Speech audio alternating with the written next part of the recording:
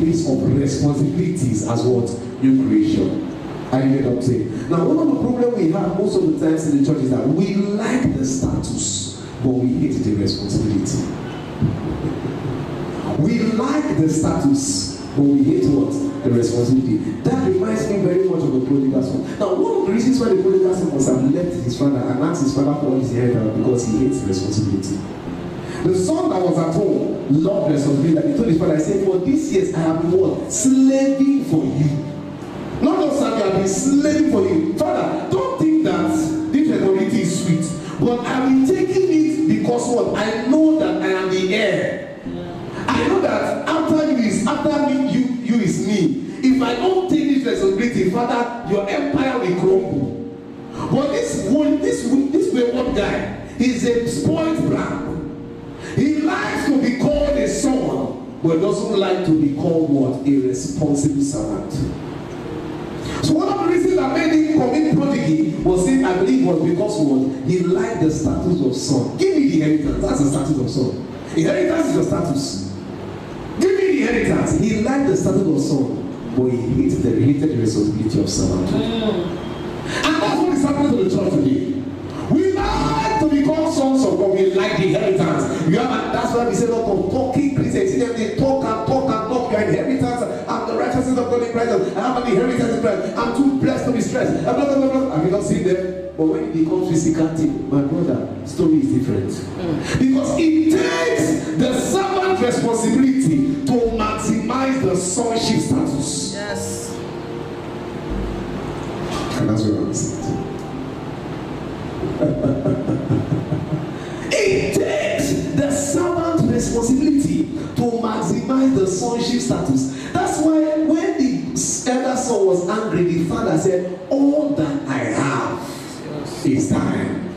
In other words, come on, I'm not lying. We have brought this one back to status, but he doesn't have what? Possession.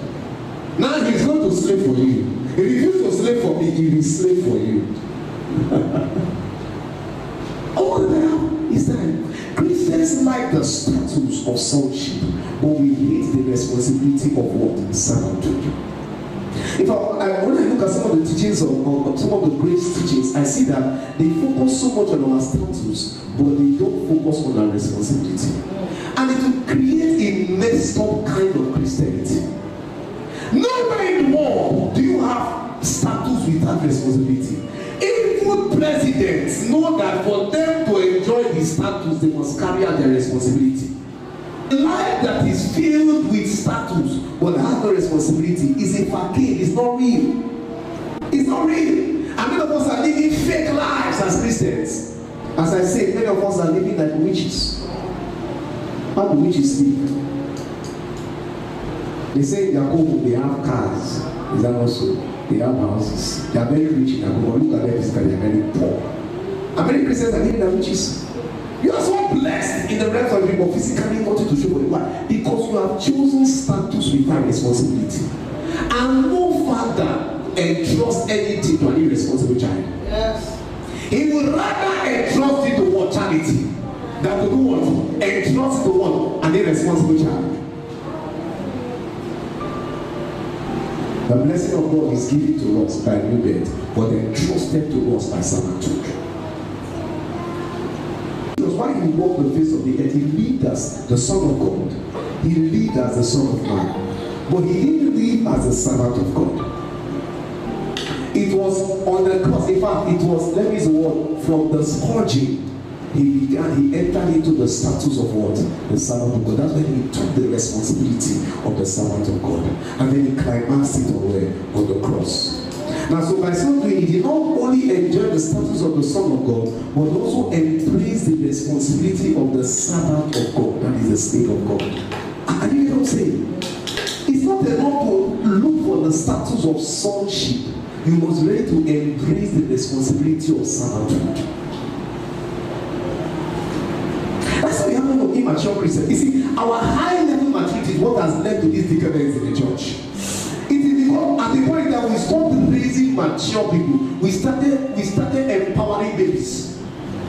Give a baby a knife, what do you do? What's the end result? That's what we say they're doing. We say they're giving babies knives.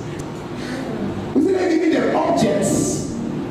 All in the name of empower them. When you empower a baby with a knife, it has become a disaster to both you, the parent, and itself.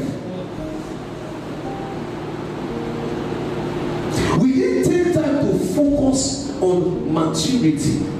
Rather, we focus on what? Empowering immature people. And that's been our greatest object.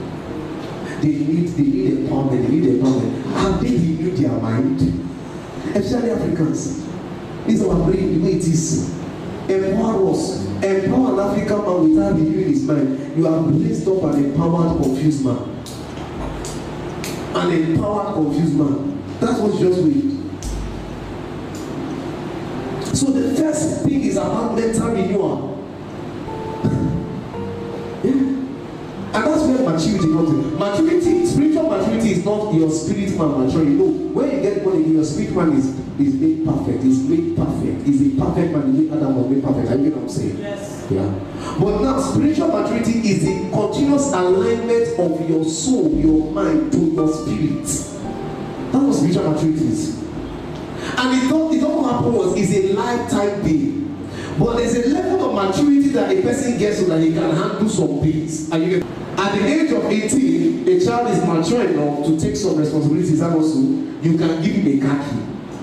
Are you getting it? But does that mean that he's fully mature? No. At that age, you cannot hand over a company to him. Can you hand over an empire to him at that age?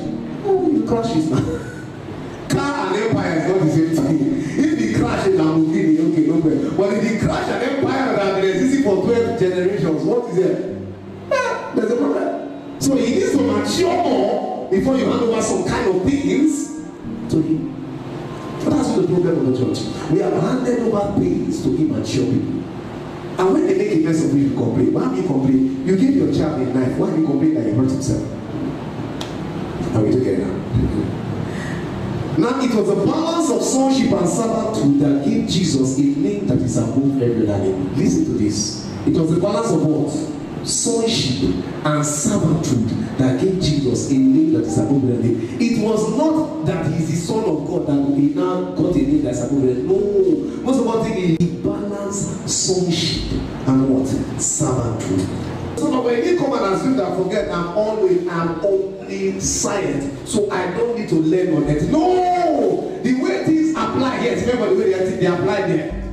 So he had to learn the operations of earth through what?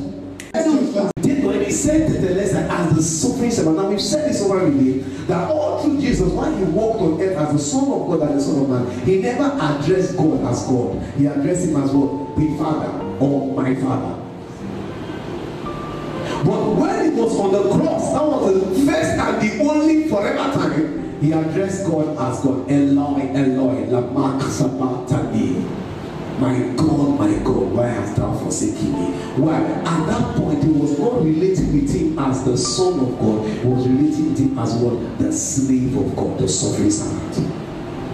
When he said Jesus, knowing the glory ahead of the cross, would endure the cross, despising the shame. And he sat at the right of the Father today. When he was able to embrace the responsibility of servanthood, after enjoying sonship for 3.5 years, he climaxed it with servanthood. He got a name above every name.